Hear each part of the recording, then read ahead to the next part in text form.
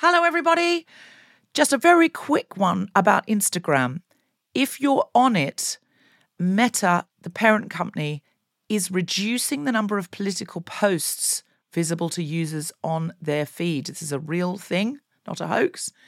So go to your Instagram profile, tap the 3 horizontal lines in the top right corner to open the Settings tab, scroll down to What You See, click on Content Preferences, open Political Content, and turn on Don't Limit Political Content. That's an option.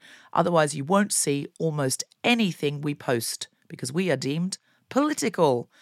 Please do that now, or you won't even see the posts about our shows, our fun things. So if you want to see Guilty Feminist content and know when we're coming to a place near you or releasing a new podcast, do it now.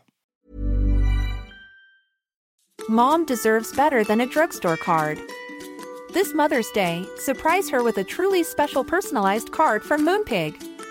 Add your favorite photos, a heartfelt message, and we'll even mail it for you the same day, all for just $5. From mom to grandma, we have something to celebrate every mom in your life. Every mom deserves a Moonpig card. Get 50% off your first card at moonpig.com. Moonpig.com. Hey, I'm Ryan Reynolds. Recently, I asked Mint Mobile's legal team if big wireless companies are allowed to raise prices due to inflation. They said yes. And then when I asked if raising prices technically violates those onerous 2-year contracts, they said, "What the f*** are you talking about, you insane Hollywood ass?" So to recap, we're cutting the price of Mint Unlimited from $30 a month to just $15 a month. Give it a try at mintmobile.com/switch. $45 up front for 3 months plus taxes and fees. Promo rate for new customers for limited time. Unlimited more than 40 gigabytes per month. Slows full terms at mintmobile.com. Jewelry isn't a gift you give just once. It's a way to remind your loved one of a beautiful moment every time they see it. Blue Nile can help you find the gift that says how you feel and says it beautifully, with expert guidance and a wide assortment of jewelry of the highest quality at the best price. Go to BlueNile.com and experience the convenience of shopping Blue Nile, the original online jeweler since 1999. That's BlueNile.com to find the perfect jewelry gift for any occasion. BlueNile.com. I'm a feminist, but last week, for the first time since I was a kid, there was this big dinner party, and I helped my mum clean up, right? And I'd never worn one since I was maybe 10. I put on an apron, and I thought, this feels right.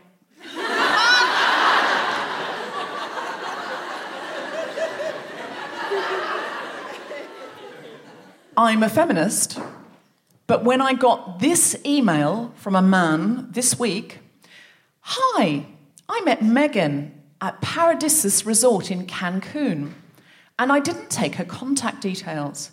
She told me she was a fan of the Guilty Feminist podcast, and I'd like to send her some music. Do you know how I can get in touch with her? My name is Alex, and I'm from Brooklyn, New York, and Russian. Thank you, Alexander." My first thought was, dude, if you could close the deal in Cancun, with the waves lapping and the guitars playing and the margaritas flowing, you're never going to close it at all. And my second thought was, if she'd said she was a Game of Thrones fan, would you have written an email starting, "Dear George R.R. Martin"? I feel like, if anything, that's like she was using her fandom of the Guilty Feminist to be like, bro, back off. I'm a feminist, but this week I spent 3 hours on 3 different days researching YouTube videos and essays and like academic research online to find out whether or not wearing makeup would further me in my career. Turns out probably, but also turns out I don't give a shit.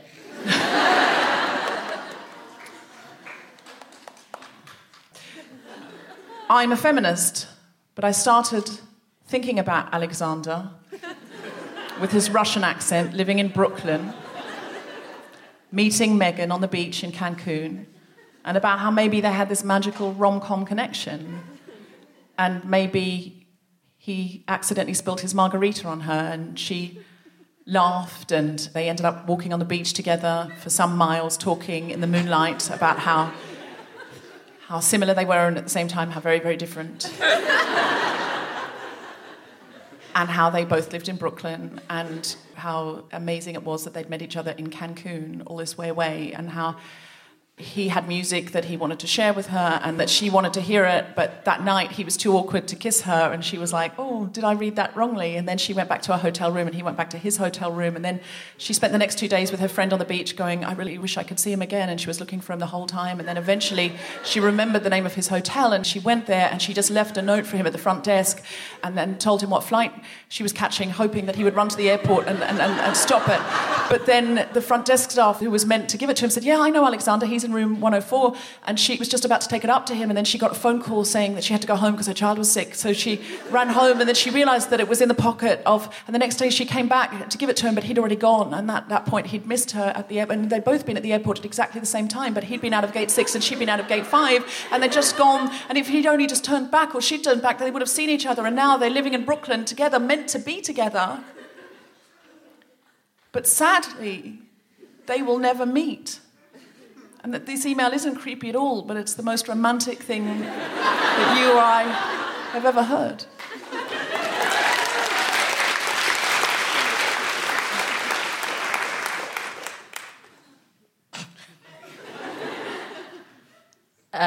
Who here has seen Mean Girls?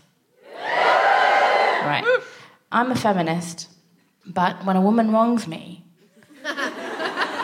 I will print out your picture from Facebook and put it in my burn book. I'm not sorry. I'm not even a bit sorry. I hope if I was ever in the burn book, I'm out of it now. Yeah. It's not reassuring, is it? It's not relaxing. I'm a feminist, but hey, Megan, if you're out there and you're listening and you were in Cancun at the Paradisas Resort and now you're in Brooklyn and you're listening, this one comes to you from Alexander. This is the music he wanted you to hear. I wrote to him and asked for it. I told him I'd play it on the show. So if you want to get in touch with him, email guiltyfeminist@gmail.com and I'll connect you. And if this is creepy, I'm sorry. I'm a feminist, but...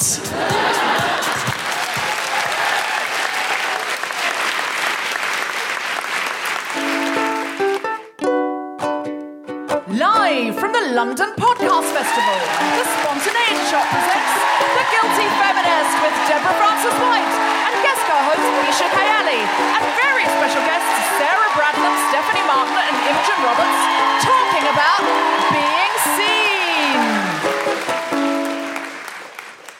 Welcome to the London Podcast Festival. Are you ready for The Guilty Feminist? Then please welcome to the stage Maria Mercedes Lindeskov.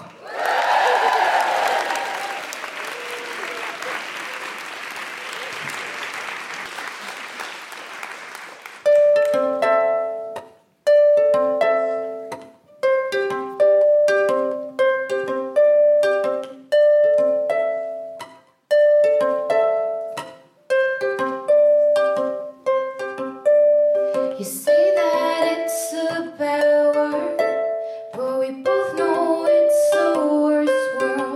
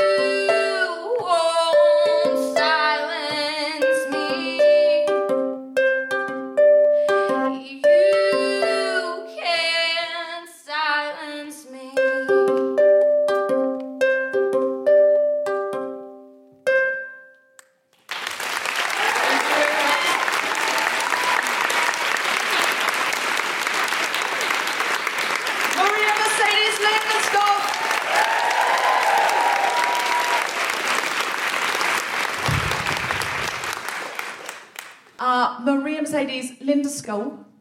You're from the Faroe Islands, but you now live in Denmark. Yeah. So she's come all the way from Denmark today to sing this song for you. And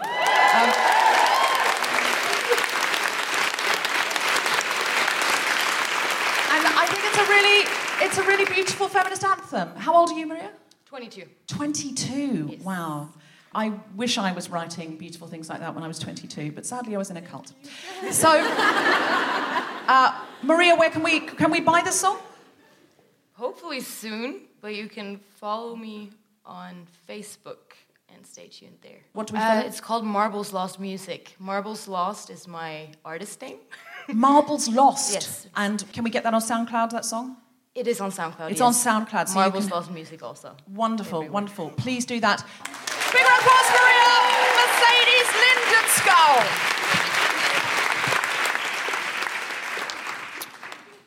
This is The Guilty Feminist, the podcast in which we explore our noble goals as 21st century feminists and the hypocrisies and insecurities which undermine them. So, Bisha, how are you? I'm fine, thank you. Have you had more of a guilty week or a feminist week? I've been on a seesaw That's how I live my life. of feminism from one day to the next, where one day I'm like, I'm up, I'm the super queen of feminism and, smash 'em. And the next day I'm brought low by man. So that's been my week. Audience, just shout guilty if you've had more of a guilty week and feminist if you've had more of a feminist week. 1, 2, 3. Oh, I heard more guilties, but right at the end I heard inist. It was like a guiltiest. I feel like I'm a combination. You know when they say you've got combination skin? You're sort of dry, but then oily around the T-zones. Yeah. Yeah. I am basically, if dry is guilty, and then I'm feminist around the T-zones. I was going to say that I have very, very dry skin. Oh. It's just a sharing moment. And therefore we should say that, for my benefit, that being dry is feminist bit, so that I could be full feminist face. But sure, whatever you said is good. Yeah. No. I feel like we've nailed this together.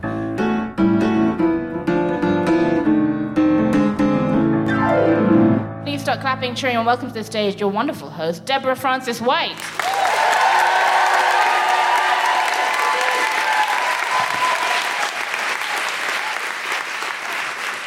So one of the things I do, apart from being a woman, is be a screenwriter.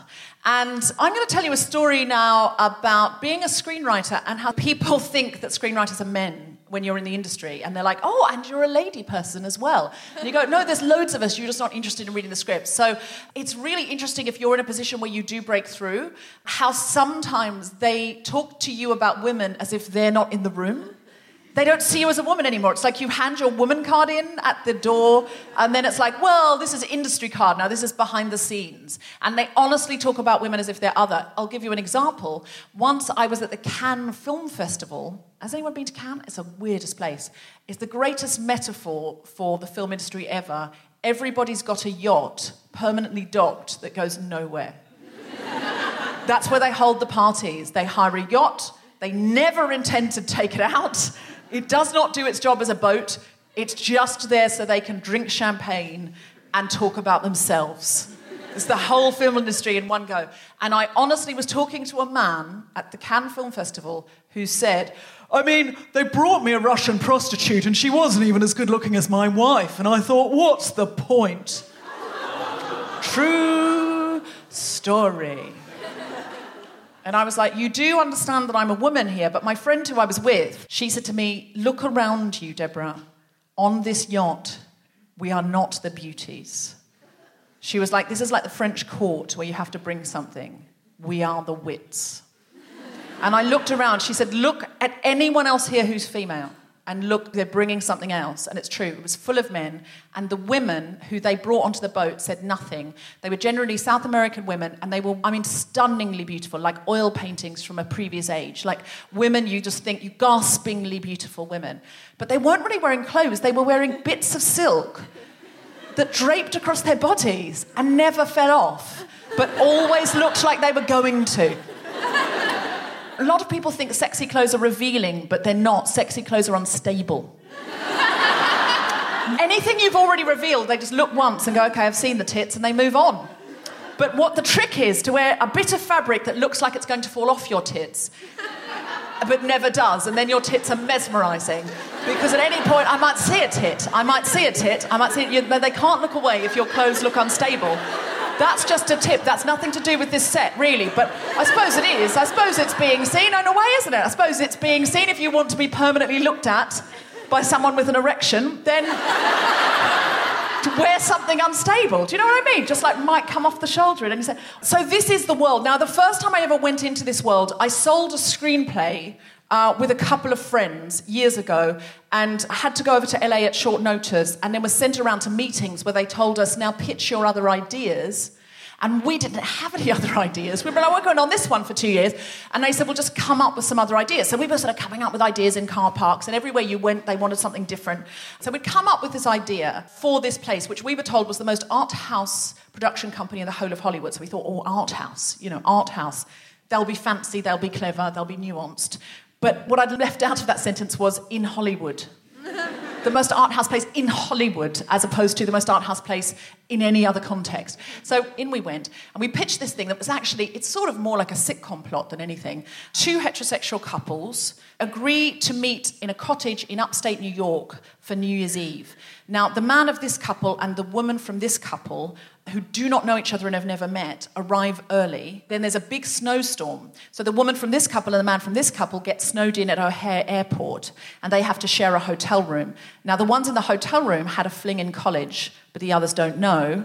The others are total strangers. So basically, it's meant to be a reunion between these two. So now, you know my husband really, really, really well, but I don't know you at all, and I'm snowed into a log cabin with you. Basically, that was the setup. So we pitched this to this young guy at this art house company, and he went, oh, I think my boss would really like this. I just think you girls are great, and would you be interested in coming in and pitching this to my boss? And we were like, sure. So in we went. And you know the guy in the orange advert, don't let a mobile phone ruin your movie, the big Hollywood producer? It was that guy. It was that actual guy. If smoking was allowed indoors in California, he would have had a cigar in both hands. This guy, Simon, he takes us in and he says, David, these girls, they've just sold a script to a big studio and they've got a pitch I'd like you to hear. I'm sorry to interrupt your meeting. And the guy who's having a meeting with another guy, he looks up, David, and he goes, you sold a script? And we went, yeah. And he went, who's your agent? And we went, oh, we don't have an agent, we have a manager. He went, what? What do you got a manager for? You're writers, you don't need a manager? How much is this manager taking from you? And we went, 15%? I don't know, 15%. That's bullshit. That's bullshit. You fire the manager, you get yourself an agent, you tell him to take 5%, then you tell him to go fuck himself. This guy's your new agent. This is Abe from CAA. Abe is your new agent. He's the best in the business. He just kicked shit out of me on this table. We went 5 rounds on this table. He kicked shit out of me for his client. And then Abe goes, oh, but he kicked shit out of me too. We kicked shit out of each other an equal amount of shit. You know, like, oh, no. It was that they did everything but get their penises out on the table and measure them. So I just went, okay, Abe, apparently you're our new agent. I'd like you to take 5% and go fuck yourself. And Dave went, so you're funny. How long's your pitch? And we went, 5 minutes. Make it 3. So at this point, I am actually looking around for a candid camera thinking, has our manager set us up with a friend? This cannot be really happening. And I know it sounds like I'm exaggerating. I am not. So we sat down and we started the pitch. So there's this couple and they end up in this, upstate New York and they're snowed in and the other couple and blah, blah, blah. And he looked at us and he went, could it be on the beach in Brazil? There's beautiful weather down there. And we went, well, no, because that's the only thing we've got is that they're snowed in to a log cabin. That is the full pitch, really. No. And he went, I got a lot of money down there in Brazil. There's beautiful weather down there in Brazil. You tell me a love story set on the beach in Brazil, I won't just develop that movie, I'll make that movie. And we went, so this couple are on this beach in Brazil. And there's beautiful weather there, and it's like they're on honeymoon together. The other couple are snowed in O'Hare and can't get there, but we don't see much of them, so it's fine. They're having this incredibly romantic time, and they're there, but their partners aren't there. They don't really know each other. And he went, "What are they talking about?" And we went, "Flirtation and the nature of monogamy." And he went, "Monogamy? I can't sell monogamy. Sex is what I can sell. You tell me a sexual awakening story set on the beach of Brazil, I won't just develop that movie, I'll make that movie." And I want it to be beautiful, like magical realism. You know, I've wanted it, but I didn't know any women writers. And if you ask men to write this shit, do you know what they write? Porn. That's why you can't have men write it. Porn. And I don't want it to be porn, I want it to be magical realism like Chocolat with Judi Dench. You know where the wind blows things in and shit? Magical. I want it to be like that. Can you write that? We went, "Yeah, we can write that. We can write that." And he went, "I want there to be a lot of women in it. I mean, a lot. This sexual awakening is not just a one-woman deal. I want there to be a lot of women in it, and there's beautiful women down there in Brazil." And he looked at the other guys and went, "Right?" And they went, "Right." And then he went, "But they're not as beautiful as Colombian women. The Colombian women are the most beautiful women in the world." And the guys just started endorsing that and going, yeah, that's true. That is true, they are. They're the most beautiful women in the world. And then he looked at us and he went, "Don't worry, we'll ship them up. No one will know the difference." I am a feminist, but I said, "Okay." It was 11 years ago, okay? Can you please stop judging me? But here's the thing. He was talking to us like we weren't women. Like he was talking to us like because we were writers, we were boys somehow. And this is clearly how some men talk about women when they are in rooms together and women are not present. And it was just like we weren't there. So we went away and we came up with this story. Now, all you need to know about this story, it's about a man who's about to go on honeymoon with his wife to this beautiful beach in Brazil. She goes out in the car to get something and she has a terrible accident and she's paralysed and they end up never being able to go on the honeymoon and he nurses her for 10 years. And they can't have a sexual relationship. He's totally devoted to her. They have this incredible romantic relationship and after 10 years, she dies.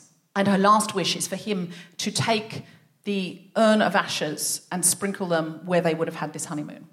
So he arrives on this beach wanting to scatter the ashes, but also, of course, not wanting to, and just books in for this honeymoon that he should have had on his own. Now, all the men in this fishing village have just gone out fishing, leaving only the women there. And he looks a lot like Daniel Craig because he's played by Daniel Craig. And the women realise that he is like their local Saint Sebastian who ran a hospice and looked after a lot of dying women, and they also realise what his story is, and they realise that he hasn't had this sexual relationship he should have had for 10 years. So these women of various ages decide, based on the magical and unknown ringing of the bell on the Saint Sebastian clock tower, just rings whenever it likes, no one ever knows when it's going to happen, that they are going to date him and help him have this sexual awakening that he should have had throughout his marriage. It's their idea. What, are you going to slut-shame them? They want to do this. So we pitch this on the phone, because we're back here, and David listens and he goes, "You guys did a great job. You did a great job." And then he said, 2 things, though. 1, no woman in this movie can be under 21. We said, "Why not?" He said, "Because you don't want to watch your daughter fucking. It's disgusting."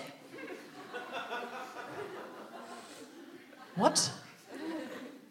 "And no woman can be over 29. We went, "Why not?" And he said, "Because you don't want to watch a woman over 30 fucking. It's disgusting." This is the most art house production company in the whole of Hollywood. And it was at that point we said, "I don't think we want to do this." And we put the phone down in the good feminist version of this story.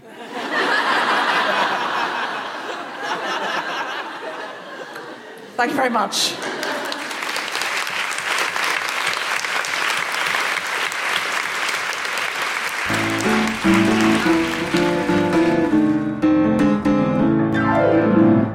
Our theme this week is being seen. How seen do you feel, Bisha?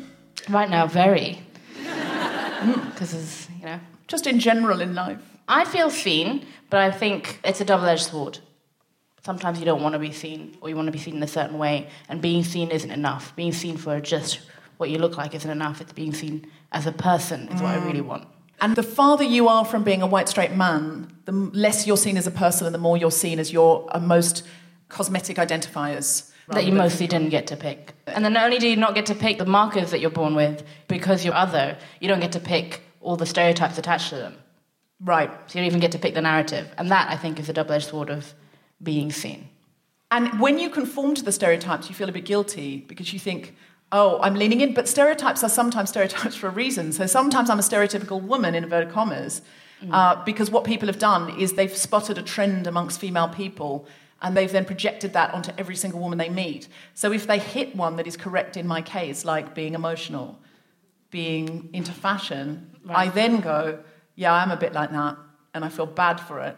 Right. But then if you flip that onto me, like, I'm not into fashion.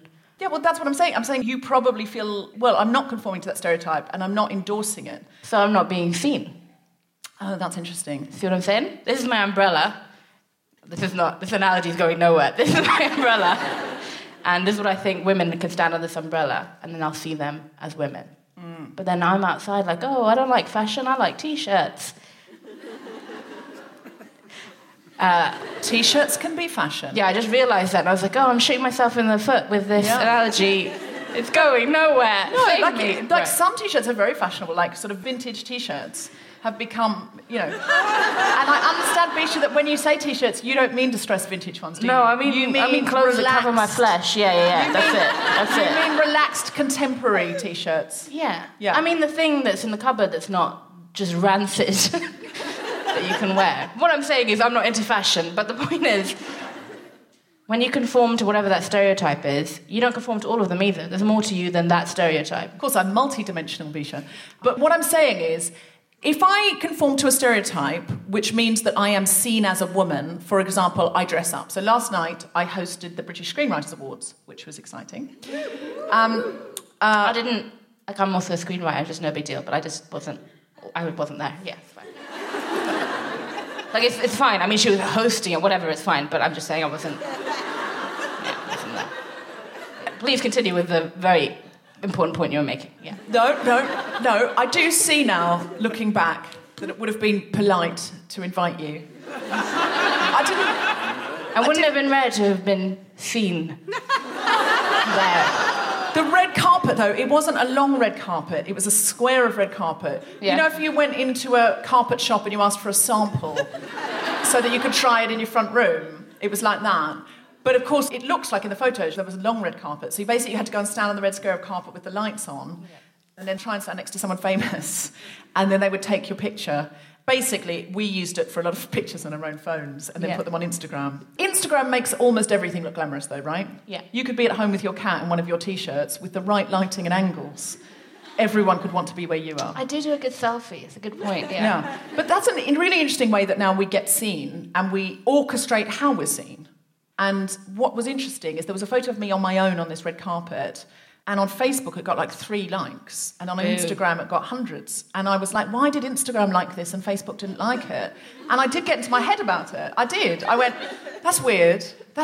Why are Instagram so into this picture, but Facebook, maybe my Facebook friends went, don't put a picture of yourself posing on a red carpet, you wanker. That's what Instagram's for. I've liked it over there. I'll be asked if I'm liking it over here. I think that's what happened. But it's true that the men there, a lot of the men weren't dressed up at all. Yeah, I saw one photo. Because not that I was, like, stalking the whole album or whatever. No. Like, I went deep in the photos. And Deborah was dressed very glamorously, and there was another woman dressed very glamorously, and there was a gentleman dressed how I'm dressed today. And I thought, could I get away with that and feel comfortable? So in that setting. Well, where he this, runs the event, and so he was just there sort of like, look, this is my working clothes. At the last minute, he put on a purple velvet blazer over the top of a hoodie and just went, fuck it, listen, I've made this come together, and he did it. But it is true that a woman who did that would be commented on. So there was a thing a few years ago where Stephen Fry was hosting, and the woman who'd won for costume design basically came dressed, in a hoodie. Yeah. And he said something like, only she would turn up like a bag lady. And it caused a lot of problems on Twitter for him. He left Twitter for good, by which I mean for 6 hours.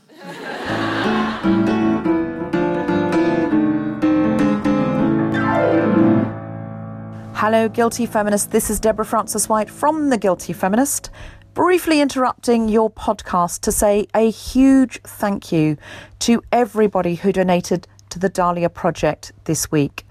Over 137,000 women and girls in England and Wales have undergone female genital mutilation. Layla Hussein, who's been a wonderful guest on the podcast 4 times, herself is a victim of FGM. And she is running the Dahlia Project, which is the only counselling service in Europe for victims of FGM. It not only helps those women through the psychological and physical effects of FGM, but it also helps break the cycle of abuse in families and communities. I am just crying to say that this week we have raised so much money. The total is now £36,756.89, with gift aid that takes it up to £43,000. Now, the Dahlia Project needs £50,000 to keep going. So if you haven't donated and you would like to, we would so appreciate it. Thank you so much to everyone who did. For anyone who hasn't and would like to, £180, which I know is so much for some people, but if you can afford it and you want to know where your money's going, £180 pays for one woman to attend a 12-week group session. And that's a full course of counselling. £50 pays for childcare for one woman to attend counselling. I know that many people don't have anything like that to give. If you get a new Jane Austen £10 note, that would be a wonderful gift for the Dahlia Foundation. It's what Jane would have wanted. But in any currency, wherever you are in the world, any amount would be so much appreciated. Just go to guiltyfeminist.com/Dahlia Project. Dahlia is spelt DAHLIA. Dahlia Project. Thank you so much. Layla has just been beside herself. She said that she's never, ever before had an army of people with her. She's always been really out there on her own with a small group, and she just feels so supported. So thank you very much. The final way you can help the Dahlia Project is by downloading our Guilty Feminist Negotiation Special. This is a brilliant episode in which Athena Kublenu, the wonderful comedian, and I interview Suzanne Williams, who is a professional hostage negotiator. This is the only ever Guilty Feminist episode that you can buy. It costs £5, and for the month of October, we will donate all of the proceeds to the Dahlia Project. So go to guiltyfeminist.com and download the negotiation special. I am coming to Australia and New Zealand. There are still tickets for the 15th of October Guilty Feminist event at the Festival of Questions at the Wheeler Centre. It's like a normal Guilty Feminist episode with a few more whistles and bells. And the title is The Handmaid's Tale in 2017, What the Hell? Go to wheelercentre.com and buy tickets for the 15th of October. It's only $20. If you're in Auckland or anywhere in New Zealand and you fancy coming to Auckland, we will be at the Town Hall, and there are still tickets for the 29th of October. I look forward to seeing as many of you as possible at a live event soon.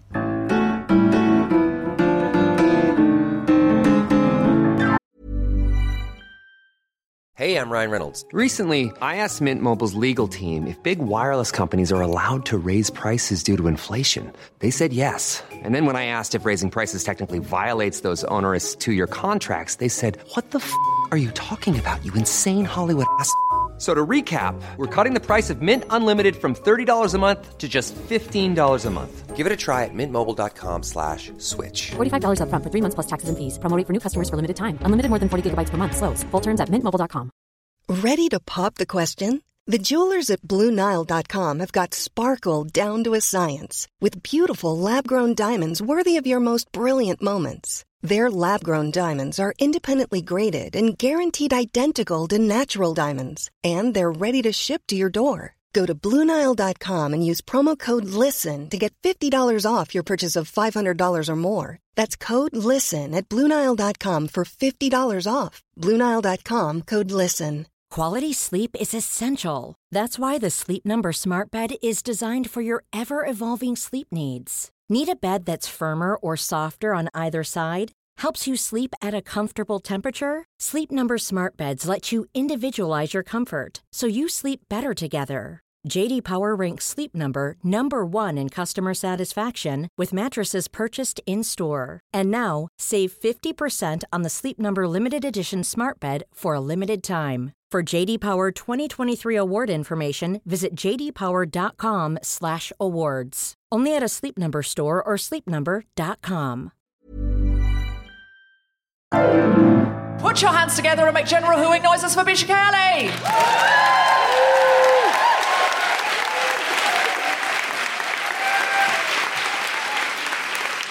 Hello, friends. We're talking about being seen. And as I was saying to Deborah, that being seen, I think, is a double-edged sword, right? It's kind of like on a Sunday afternoon when you've had like a night out, or even just you stay up late watching Netflix. You know there's cake in the fridge, but also you're in a really warm duvet.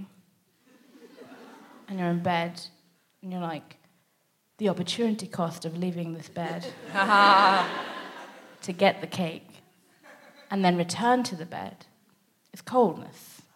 It's a vast coldness. A tundra, if you will. If I leave this warm space to get the thing I want. The cake is being seen, whatever, go with it. There's a solution, is that you take your blanket with you, right? You turn your duvet into a gown. What I like about this is it feels like you've all done that. And that you are my people. It's a double-edged sword. So you get the cake, you come back to bed, then you're eating cake in bed, and then you've got crumbs on your bed. And like some people aren't fine with that. I'm fine with it because, you know, whatever, it's hygiene. We have mouths for a reason. The double-edged sword. Look, for me, when I talk about being seen, I don't just talk about being seen as a person in the world, right? Because being seen as a person in the world, I'm perceived by whatever, like, years and years of training has gone into your head, whether it's rom-coms or whatever the media representation is. And I want to be seen in those spaces. I want to be seen on television. I don't mean me, Bisha. I mean people who look like me. So then those stories that you have in your head are different. And I want those pictures of me to be more than what they are now. So I want representation, but I don't want representation the way we have it now. I don't want my brothers to be seen as terrorists. I don't want my sisters to be seen as victims. But I also want us to be up there. It's important, because that's all you think when you see these people. And I was thinking about, for me, what my first version of being seen, seeing someone like me on the television, was when I was growing up and I watched the movie Bend It Like Beckham. Any fans in? Yeah, it's a great movie. And it kind of made me realize that, hey, maybe a career in the arts is something that I'm allowed to do. So in Bend It Like Beckham, there's a young Asian girl from Hounslow. I myself am a Hounslow girl, so I was very excited. And her parents want her to study or to find a man or some combination of them. But she's like, I want to play football. Right? I was like, wow, huge dream. And she played for the Hounslow Harriers. Hounslow Harriers used to play in the park across the street from my house. So I used to practice at Lambton Park often. And a lot of the film was shot around Lambton Park and around Hounslow East where my cousin lived. And it was all just really exciting. Like, look, that's part of us. That's part of our life. It's in a movie and it's big. Keira fucking Knightley was in that movie, you know? I mean, the other one went on to be a doctor in ER. Thank you for breaking stereotype. But it was exciting. Someone could do something that wasn't a stereotype. I could be seen. I can be seen in a space that's not made for me, that's not supposed to be mine, right? So at first I was like, I'll try football. And then I realized, like, I can't walk in lines good. And physical exercise sucks. Like, it straight up sucks. I mean, if you like it, good for you. But for me, you remember the bit about the cake and the duvet, right? Yeah, that's my safe space. I wanted to be seen. And then as I got older, there was another show that came on television. It's called Goodness Gracious Me. Yeah, you remember that show? And again, it was like Asians on television being funny, and funny not just for other Asian people, but for white people too. Everyone was joining in on that. Whatever you think of that show, it did something that no other show in the UK has done before, or has done since, in my opinion, right? It was the paramount for me. And my family used to sit around. I had nothing to connect to my parents with, right? They were a different generation, they were a different culture entirely, and we'd argue constantly about what my life should look like. But we could sit around and we could watch Goodness Gracious Me and be like, yeah, we all struggle with the same shit. And it's funny. So I became a stand-up comedian to really fulfill their dreams. At the time. We all want to be seen. We all want to be seen. But at the same time, I don't want to be seen. Sometimes when I wake up and think about leaving the house, I wake up and think about going to do a gig, I think, I'm going to be the only Asian person on this bill. And I can't be fucked. I'm tired, man. I'm just tired. I'm constantly tired of being the only Asian woman on the bill. Some people are like, well, that's more competition for you if there are more Asian women. No. The more Asian women are doing this, the more mediocre and coasting we get to do. Just fill it up. Just please, more Asian women, come and do stand-up so I don't have to try so fucking hard. Please. I'm begging you. And that's the thing. Sometimes you just can't be bothered. I don't want to be seen. I don't want to be in a public space. I don't want to have to go up and be the Asian person and tell my experience and tell people, hey, this sucks and this is hard. Do something about it. Because they're not hearing do something about it. They're exotifying me, and I'm an interesting tale for them to tell. And it's tiring, man. I don't want to be seen that way. But at the same time, I love telling jokes.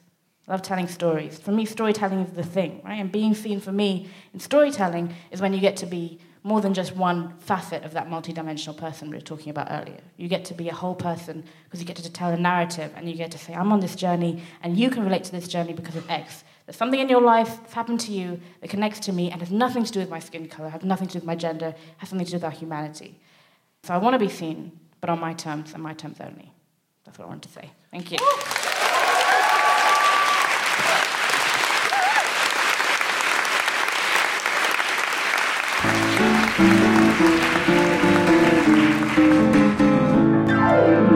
Our guests today are variously responsible for the new play Joy, about family, friendship, control and freedom, performed by a company of 7 featuring 3 actors with learning disabilities. To talk about all that and more, please welcome producer Sarah Bradnam, writer Stephanie Martin and actor Imogen Roberts.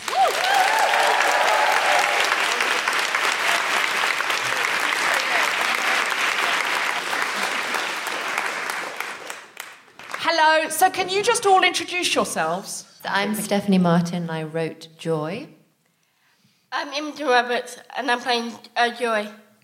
And I'm Sarah Bradnam, and I'm producing the show. Who would like to tell us what this show is about? Joy is a play about finding a voice. It's a play about... What do we say on the tube, Amy? We said it's a play about taking a stand. It's a play about writing new stories, because we got together as a group and we realised that the same stories were being told over and over again. And you don't see people sometimes in films and in TV, in theatre, so we thought, let's write a new story. And the story we're writing is called, and performing, is called Joy. And it's become sort of inspired by Imi, who's playing our leading actress. So it's sort of interweaving real life and our imagined life, isn't it? It's set in Victorian times and also now? Yes. So we've got 2 stories. We've got a story in 2017 and a story 1870, which was a year when learning disabilities were treated by a sort of revolutionary doctor who decided to really change the way that people viewed the treatment of people with learning disabilities and how that could be a bit more humane, and actually is still really not happening today, a lot of what he said. So we're examining that as well as what's happening right now in 2017. Imi, bringing in this play, does that make you feel more seen? Yeah. Do you often not feel seen in real life? Well, it's kind of collided with my world quite a lot, apparently. I think, for me, from my reality and Joy's reality, it's kind of like something sort of in common with. Now, and you're the writer, Steph. Did you base Joy on Imi? Well, when Imi and I met, there was lots of coincidences, weren't there? When we started speaking about the story and the character. And what did we say every time we talked about it? You went, that's me, didn't you? Yeah. So it's sort of become a really lovely collaboration between the imagined character and a lot about Imi and what's happening in your life, what's important to you, the sort of life that you want, and what's important for you as a person. So they're sort of Joy and Imogen, in my mind, are sort of one and the same, aren't they, actually? Which is really special. And Sarah, it's a love story. Yes, it is. We wanted to make sure that we were representing people with learning disabilities in the light of romance and sex and things that you wouldn't necessarily always think of or always see, because I think there is a tendency to other people who we see as different from us in whatever way that is. So we wanted to centre a narrative on people who have learning disabilities, but also just be like, but everyone, if they are a sexual person, they have sex, and it's to do with relationships and the controlling desire of a parent, and not trusting maybe a system where people do sometimes take advantage of other people, and how love can overcome that, but also just a fight for your own independence.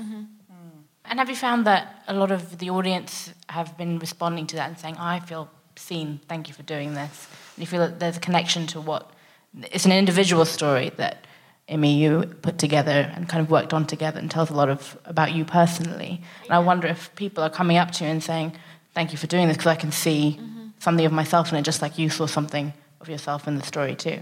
I think it's an important story for us to tell, because I think making it together has made us realise how we're kept very separate from each other. And if you don't meet certain types of people, you make assumptions about their life. So it's about... I think the more we make this story, we realise that we are all the same, or we're all completely different. That we all have the same experiences. We all want to do the same things. We all want to get out there and work and have fun and fall in love and have sex and, get married. Joy does everything. And I think the more we make it, the more we realise that actually we're kept separately so much in our society. And everybody's the same. Well, I like to call it kind of, she's more really spiritual and she's very, very unique. Yeah, exactly. That's a really good way of putting it. Yeah. Being unique, yeah. Yeah. And...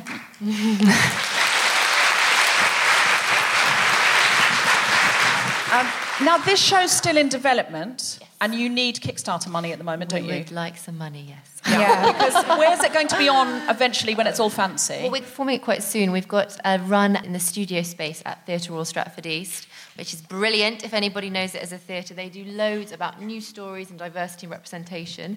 So we're really excited, and we're performing. We're starting rehearsals in a couple of weeks. The 2nd of October. She's very ready. good. She's ready to go.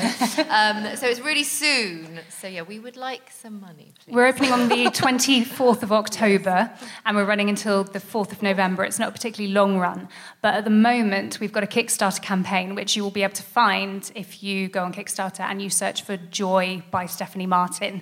I think there are other projects called Joy as well, but we've only got until the Don't give 9th. to those. No, don't give to anyone else. Don't accidentally give your money to another Joy, which I'm sure is great, but isn't the right Joy. But it's not this Joy. I mean, anything called Joy on Kickstarter is probably nice, but give to them as well, but definitely give to this one. Definitely give to us. We've got until the 9th of October to reach our target, and a lot of this is because we have gone down the traditional avenues of trying to get funding. So, applying to various funding bodies across the board for months, and no one's interested. And we hope that it's because we're a very, very new company and maybe they want us to prove ourselves before they're willing to give us any financial support. You hope it's not because you're women and you have 3 people in the cast with learning disabilities. Exactly, yeah. Yes. But we don't know. But at the same time, it means that we are dependent now on our own money and hopefully the very generous giving of other people. So if everyone in this room gave just, maybe £5, maybe £10, that would help us so much, and to share our projects and the work that we're doing, because Clamour Theatre Company, which is who we are, we're not a sort of a disability-centred theatre company at all, but we are about bringing voices from the margins and sharing voices that wouldn't normally, and perspectives that wouldn't normally get dealt with. So we're really kind of at the beginning of this journey, but Steph and I met years ago, and we're just like, we want to work together because we enjoy working with each other. And it's a female-led company, and we want to do great things, but we can't do it with the very limited funds we currently have, so all help is appreciated. But I think if you do this production and it's a big hit, then it will be much easier. So we just need to bankroll you for the first one, and then you're sorted, and then you'll be away. And I'm sure that Imi will have this big starring role, and then basically what I'm saying to you, Imi, is it's all on you. Once it starts, get out there, shine like a star, and then everyone will go, oh, wow, this is amazing, and just throw money at you, and television roles and fame. I'm hoping that, like, Rosie's been thrown at me. Yeah. Okay, we can do that. So if we all go to opening night, bring a rose to throw at Imi. I mean, warn her, because it might feel like she's under attack. And you never know. Yeah, but if you are a female-led theatre company that is taking people from the margins and putting them into the centre space, it's a really hard sell at first, because I think people are going, well, will lots of people want to see this?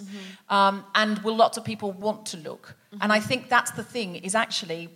It's really easy to look away from things we're not used to looking at, all of us. Like, let's just be absolutely honest about it. We think, oh, God, but I don't know how to talk to that person. What if I say the wrong thing? Why don't I just avoid talking to that person? And I think we all know that. So the more that we can make plays like this and companies like Clamour and actresses like Imi on the centre stage, the more that will be normal, and then we won't feel like that. And I think there's also an element, I don't know how you all feel about it, I think it's a cultural thing, but we live in a I'm going to get political. We live in a capitalist society. That's the world we live in right now, right? And I think that we feel very uncomfortable about thinking of giving money in a certain place as being like a feminist act. But in cases like this, it absolutely is. By doing that, you're voting with your money. You're saying, here is money to put you in a centre stage, because money is a barrier that holds us all back from different things and being centre stage in the world we live in. So if you need to, like, think of it as a feminist challenge to pay £10 to this organisation so they can put a marginalised voice on stage in the middle of everybody else, because that is an act of feminism. That is an act of supporting the people who need it.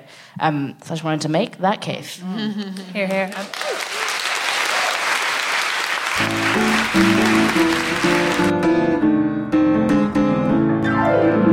Let's do questions from the audience. Has anyone got a question in the audience? I'm Fiona. I was just when thinking about being seen, and Deborah, when you were saying earlier about Facebook and Instagram, I find Instagram, even though I've got it and I still like going on it, I find it hugely demoralising.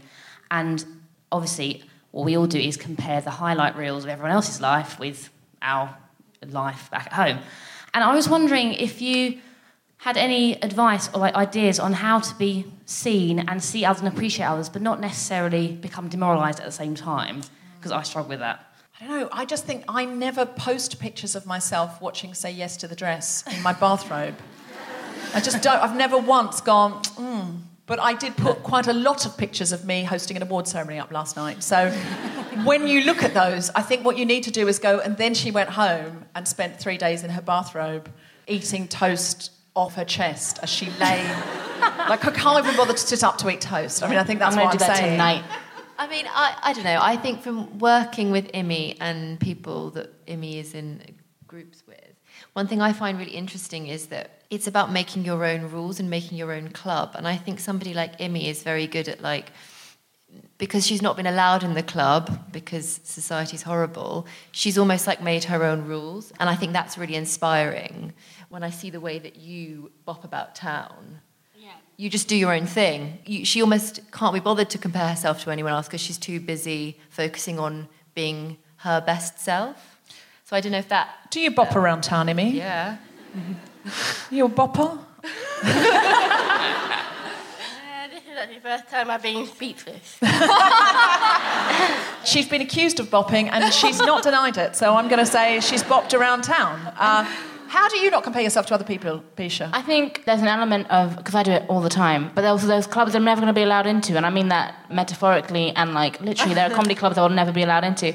I think it's a matter of, and this is how I frame it, of where I get my validation from and what kinds of validation. Because if I'm getting my validation from how I appear on social media, then in some ways I'm like, some days I'm like, I'm nailing this. And other days I think, oh my goodness, everybody in my life, they're smashing their careers, they have, like, amazing love lives. Like, how is your husband that? Shut up. I don't understand.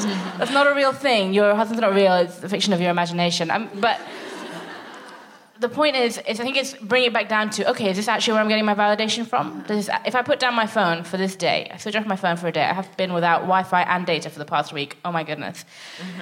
You put it away and you think, okay, so where's my validation coming from?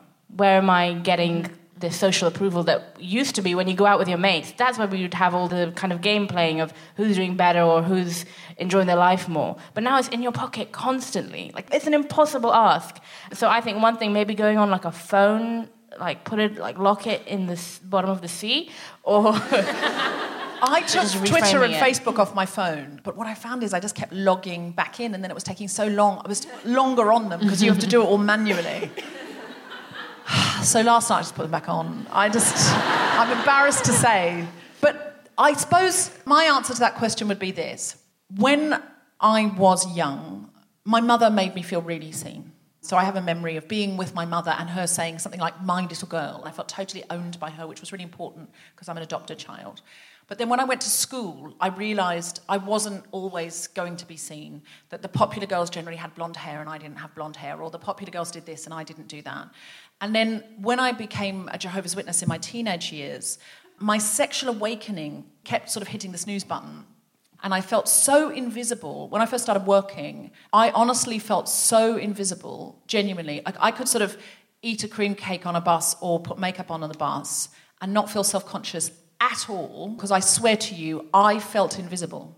I talked about it to my friends at the time. I was like, I have this thing where I think I'm invisible. And sometimes I'm very surprised if someone talks to me in public, because I think, how can you see me? It was like, honestly, like I was a fictitious character. And it was to do with not having a sexual awakening. No boy ever kissed me. No boy ever looked at me, or girl. Like, I was just so unseen.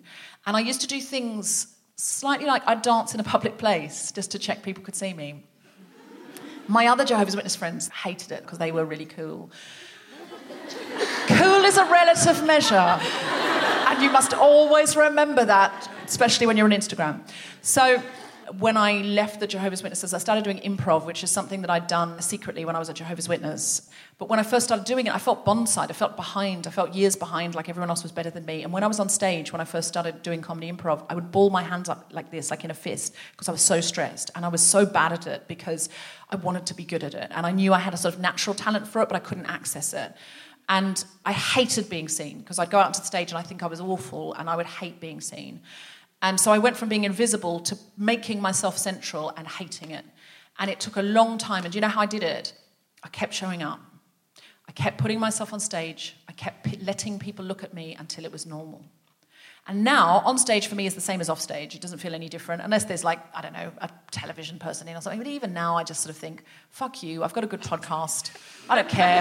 You can't make me or break me. It doesn't count for me, sorry, just I need career, please. No, I don't, but I just sort of think, like me or don't like me, I'm just happy being seen now, and that's because I've practiced it. And so why I want Imi and the other people in her cast to have lots of goes at being seen, that's how you start to enjoy being seen. And honestly, that is the task of feminism. We have to like being seen. We have to love it. We have to get central. We have to say, yeah, I'll be on that panel. Yeah, have you seen my mate? She'd also like to be seen. We have to start making ourselves central. And the only way you can do it, if you don't like it, or you feel invisible, or you hate being looked at, just keep doing it. Keep doing it. Keep doing it until it becomes normal, until you love being looked at. Because I think people look at me and they go, oh, yeah, but it's all right for you. You're confident. You've got a part. Oh, yeah, but you're a stand-up. Oh, but you've got this ability, or you're talented, or whatever. No. I just kept showing up. I love it now. I'm good at it now. I got good at it by showing up. Keep making yourself central.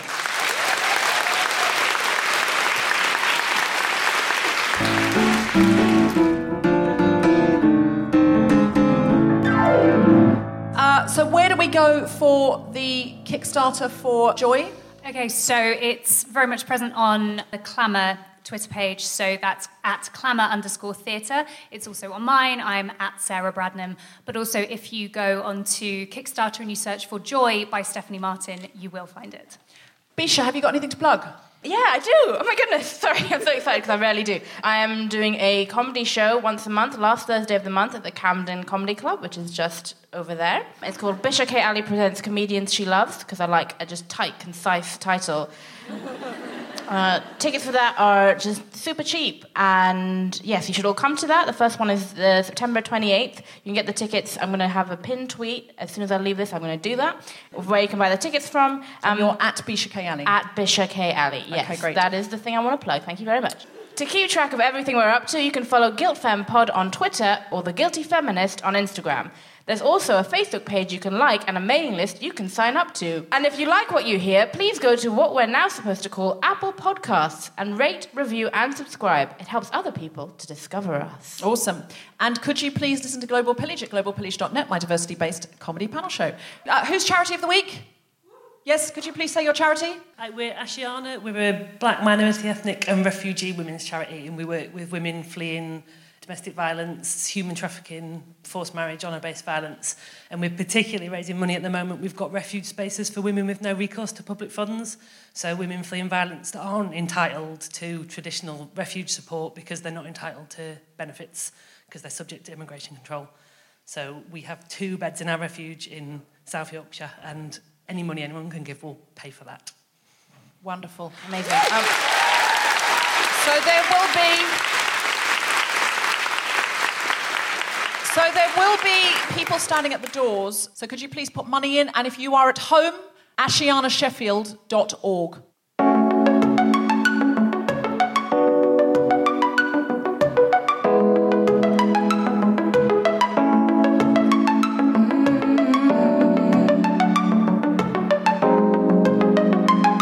You ready? At first I was afraid, I was petrified, was thinking I could never live without you by my side. Then I spent so many nights thinking how you did me wrong, and I grew strong.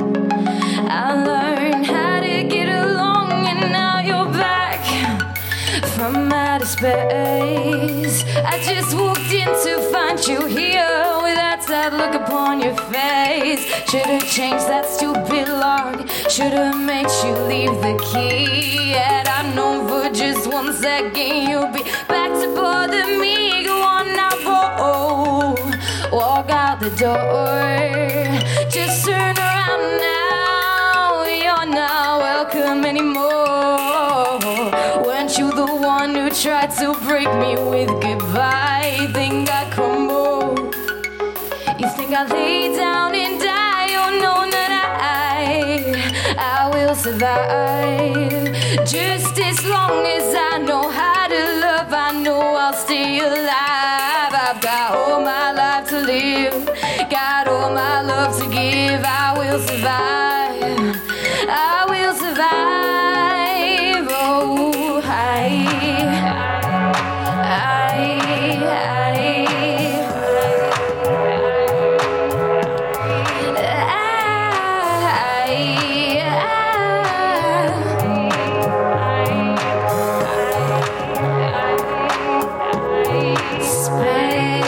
Oh, spend so many nights not to fall apart, was trying not to mend those pieces of my broken heart. And I spend so many nights just feeling sorry for myself. I used to cry, but now I hold my head up high and you see me, somebody new.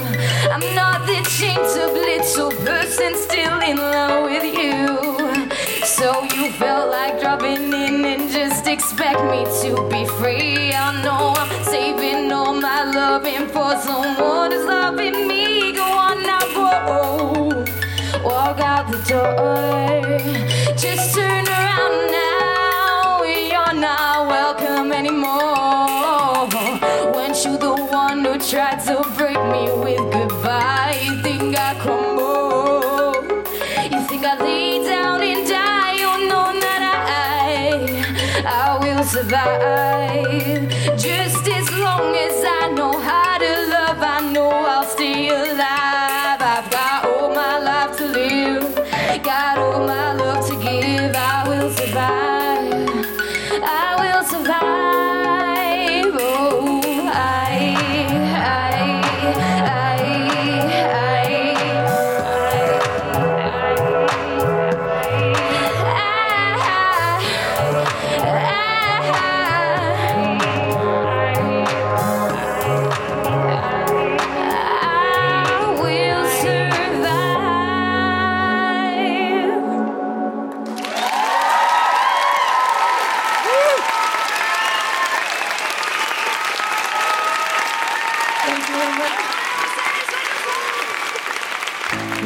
You have been listening to The Guilty Feminist with me, Deborah Francis White, guest co-host Misha Kayali, and our very special guests, Sarah Brandnam, Stephanie Martin, and Imogen Roberts.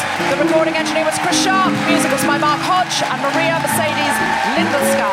The producer was Tom Salinsky from the Spontaneity Shop. Thanks to Zoe, Sally, and everyone at King's Place and the London Podcast Festival, as well as all of you for listening. For more information about this and other episodes, visit guiltyfeminist.com.